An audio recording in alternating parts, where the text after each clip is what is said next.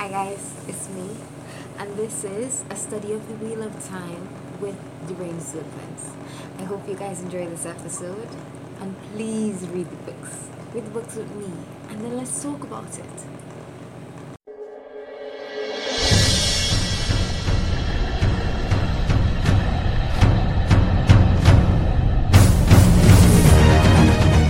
Hey guys, I'm back with chapter 12 of the Eye of the World Wheel of Time series by Robert Jordan. So, last was chapter 11, and the last of chapter 11, what it is we saw was they had finally gotten to Taran Ferry, and Lan went immediately to the person's home who owned the ferry, and he was like, we need crossing, and here I have money. And the man was like, okay, we'll cross because you have money. It didn't exactly go like that, but yeah.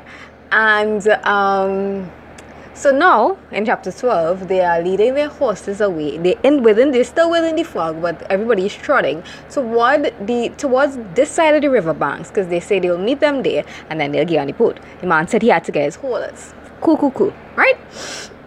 So while it is Rand is trotting through the fog, he hears Maureen say to Lan, there's nothing for it, I can't help. I'm already going to stand out in his mind. You're going to have to handle it. Now, we don't know what that means, but we are going to continue, right? Just like I tell them, just continue the series and find out certain things.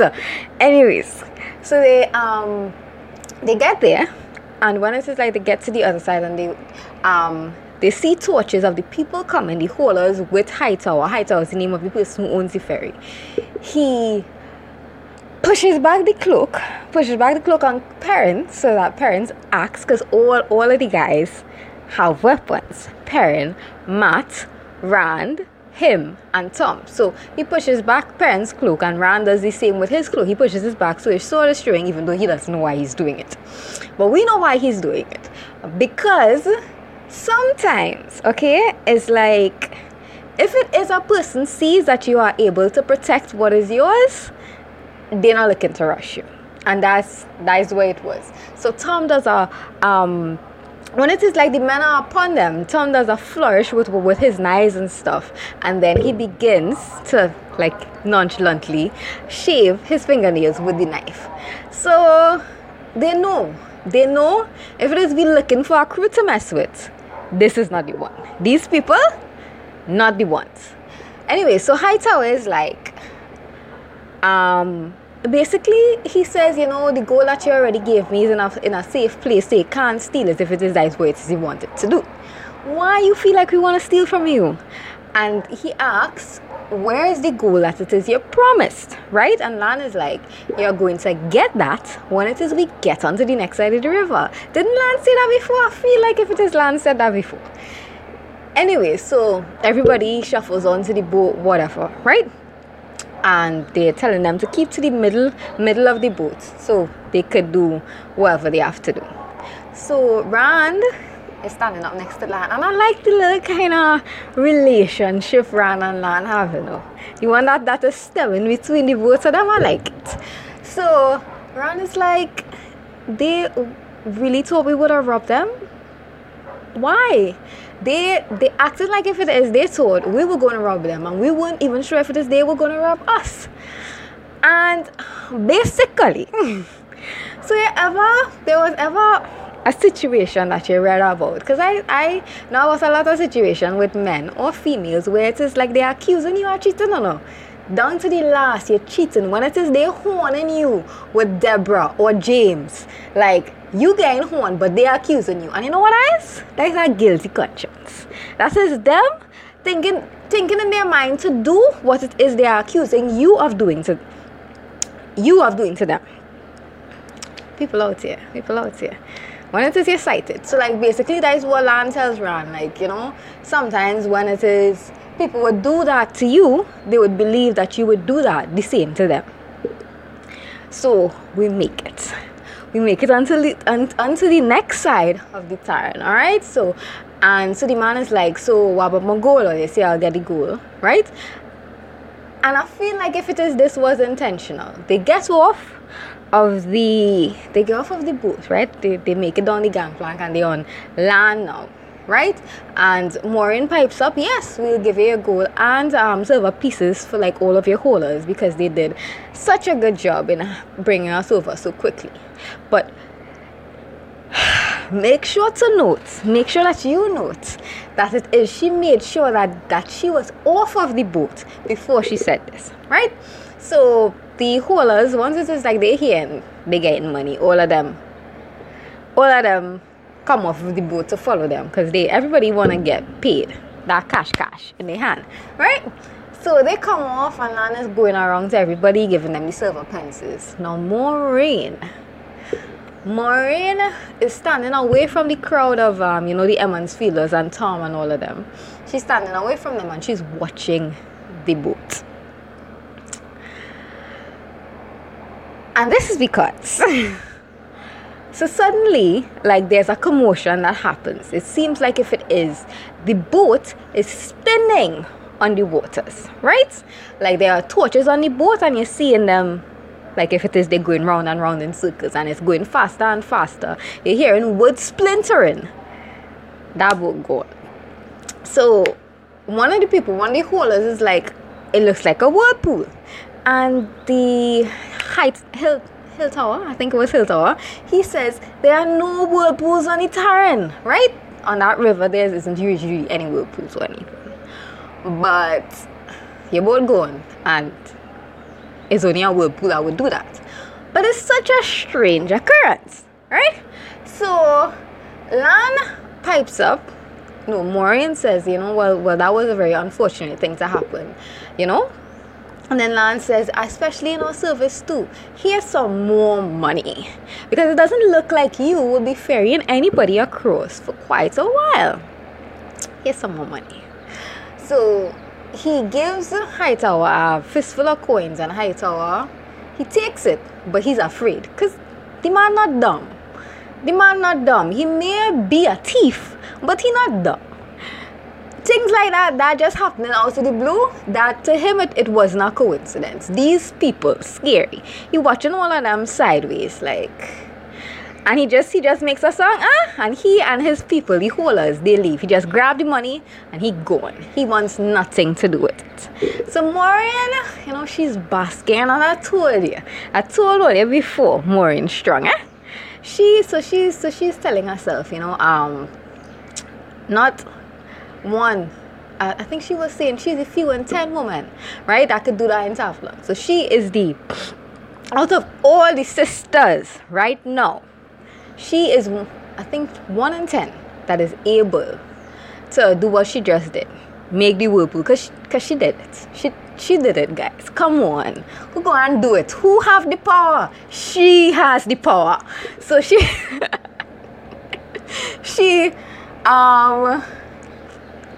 whirlpool was her, and she basking, and a powerful, people powerful, and remember that I said I can't lie. So she's not lying. She's strong in the power, as strong as women of this age or Isaiah of this age are. And then, like, I have noticed, remember, this is I was telling on in the last episode, she bad, because she bad, guys. If it is, you think, I told you guys that when it is like a channeler uses the one power that they get tired. Maureen hasn't had much sleep, but she do that thing with the fog. Right now, on the next side, they're on the next side now, but she is maintaining fog over the entire river, the span on the river, to the west and to the east. She maintaining it, Then she did that whole sort of like whirlpool little action there. That was Maureen. Doing that on top of maintaining the fog, on top of being so tired, on top of healing the horses, and your girl bad. So what happens next? So like Tom asks her, because Tom is like, I said, you don't think like it could have kept the fog cover over here? Because they reach on the next side, and she says, well, no. If it is, I kept the fog cover over on here, on this side of the Tarrant. Come on, sorry guys. Anyways, if it is like a Chpt fog cover over on this side of the Tarrant, they would know that it is we heading to Bailon. The fact that it is fog is in the entire river, the murderer would know how much it costs me, and therefore he would have to think about if it is we are not escaping down the river, and they would have to search the river, which would give us more time to go. I have to say this. There's the mar. Like, that's how I pronounce it. And if it is your veteran watch reader, you know what it is I'm talking about. The woman knows. She knows strategy. She could play. If it is you think you could tango, I could tango better. If it is you think you're moving your pawn, I already checkmate your king. Understand? Strategy. Anyways, so what happens from there? So Tom is like, well, that making sense. What it is you're saying is quite true, and he don't have any more problems. So Matt pipes up and says, and this pissed me to frick off. It pissed me off, guys. But anyway, so Matt pipes up and says, I said, did you... Was that you? He was, trying to ask, but not trying to ask because I don't want to upset you when it is you doing things like swallowing up whole entire boats. Maybe that's not what I want to do, but at the same time, I'm traveling with you. So that is the things you just do. So she gets angry and she's like, I know. I feel like if it is she projected the illusion of her getting bigger, I honestly do. She says, I know that it is you guys want to question my every move, but if it is I answered all of your questions to my every move, we will not do what it is we need to do in time, right?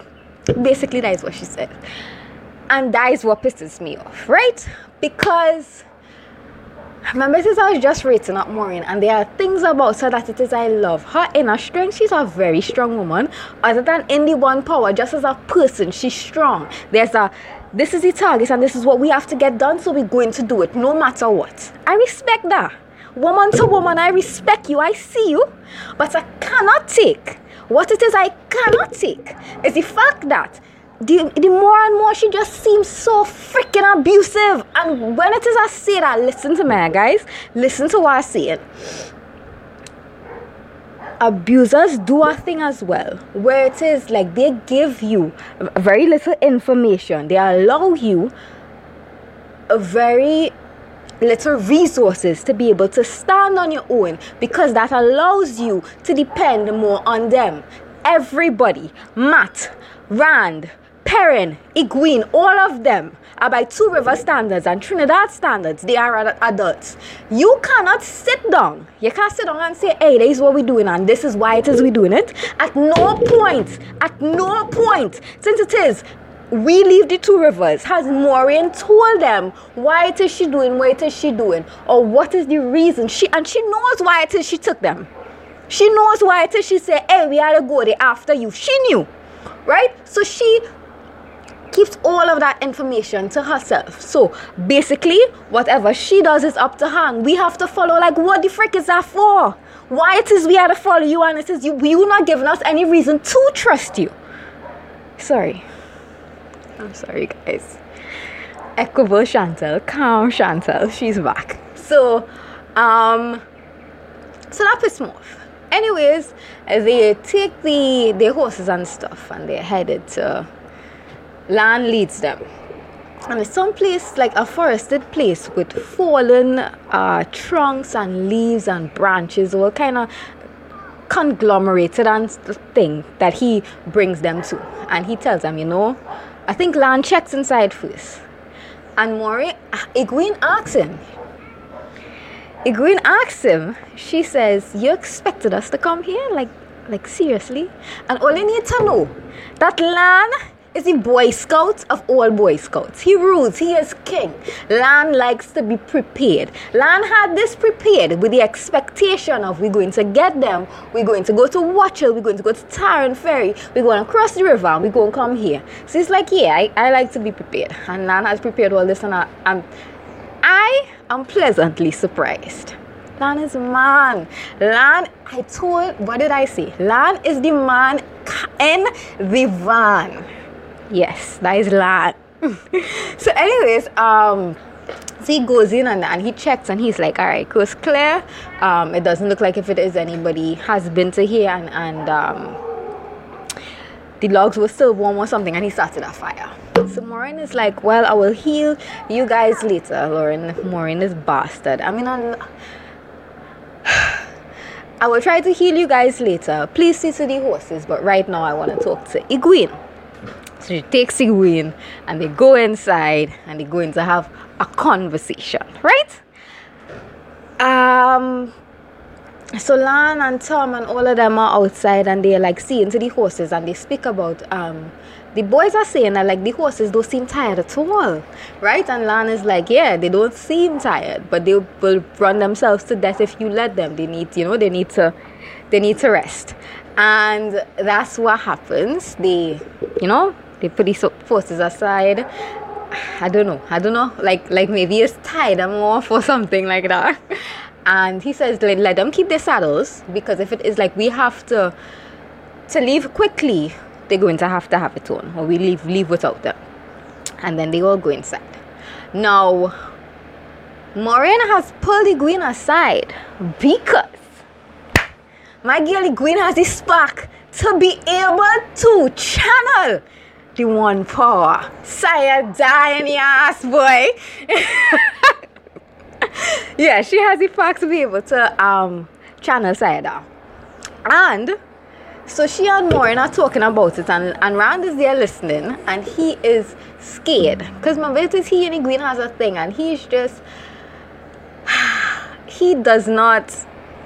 not with this. He is not on board. What it is, like all of the Aes Sedai stories that they've heard, everything that he has seen so far, and like this is where it is like I have a problem with Rand, and I feel like if it is, he's still being narrow-minded, like for everything that you have seen. I mean, like there should be some credibility towards the idea that okay, she's not evil, and the one power isn't just going to burn you up if it is used in certain ways, and so there's a line between Rand and Egwene where it is like I could respect that she calculating, she tabulating, she's seeing, you know what, maybe everything that it is I've heard before isn't the truth of the matter.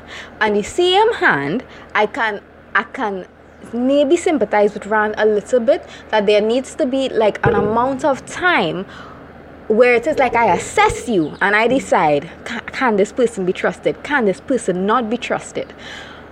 But Rand, I would say that he's on the losing side here. For me, you're supposed to take the knowledge that it is you're going on with and form conclusions, right? Different conclusions to the one that you have at the time. And he's not doing that. He does not want Egwene to be an Aes Sedai. He feels like if it is still evil, the one power, all of that, they grew up learning that this is a bad thing and these are bad people. Onward we go. So Egwene and Maureen are just like, they're doing their thing.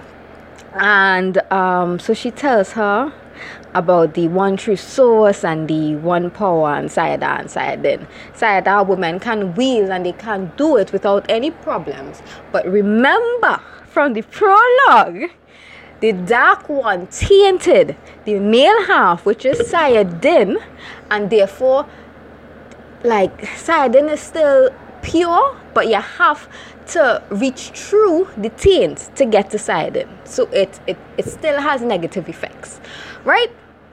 So Egwene and Maureen, they're doing, and I just need to say that Maureen is a horrible teacher. Horrible. This woman is like, okay, so like your parent ever taught you stuff? Like Daddy used to teach me sometimes. He was a physics and a maths teacher, right? Physics, chemistry, maths. And sometimes it's just like, why you have to talk to me like this? Okay, just because I'm not getting it as quickly as you want me to, I am still a human being. So like when it is your parent tries to teach you, it goes awfully. And Maureen is a horrible teacher. Because like, so Egwene asks, well, did it have a blue stone that Maureen has and is showing her? And she said, hey, does that have the power? And she's like, no, it doesn't have the power. Things don't have the power. People channel the power. Things don't. Angry Al even don't have the power. But the thing is like, Egwene now learning, like, give her a little slack, stop being so crude and cruel. Anyway, so what would you say that she does use the necklace as, sort of? Like, it's a gem on the necklace, like she's wearing on her forehead sometimes. Blue gem on the necklace. And it's a focus point in a way. She's used it to be able to focus. So she and Egwene go back and forth, and she's telling her to focus on it, focus on the gem. And she touches her head. And there are a series of blue lights that go off in the necklace, right? And okay, so when it finishes, Egwene is like, well, I thought I felt something, but I'm not really certain if I may have wasted your time. I'm sorry. And Maureen says, the last blue light was all you. So Egwene gets like happy for a second, and then she's like, but the last blue light was barely there. And then Maureen's horrible teacher as she is goes, stop being dramatic like this. Now you are being childish. A lot of women in Tavlon take a long time to be able to do what it is you just did. And she said the old blood sings in the two rivers, and she is right. She is right, guys. The old blood does sing. Egwene is most of the women coming out. I wasn't supposed to say that. But the women in and around the two rivers, I believe, who can channel are powerful channelers. Remember the story that we heard earlier about Mantherin and remember Eldrine? She was the queen. Remember the queen? And she was the one that drew the one power to her and let it out in flames that was chasing down the Trollocs and the Murdrel and all of them. And that killed off the Dark One's entire army that it is he sent to Mantherin. Remember her? She was Aes Sedai. And she was bad. She was freaking bad. Bad man thing. So yes. The old blood does sing. Well, you need to watch out for that. And yeah, so like Egwene is really happy, and she's like, oh my god, Rand, I could be Aes Sedai. And Rand is not happy with his soul. So guys, and that brings us to the end of chapter 12. Please keep reading. This was such a good chapter. So many things happened. See how long this was? This is a very long video because there were so many things that I wanted to tell on you. These books are good, guys. Hopefully you come back and we can do chapter 22 together. Bye.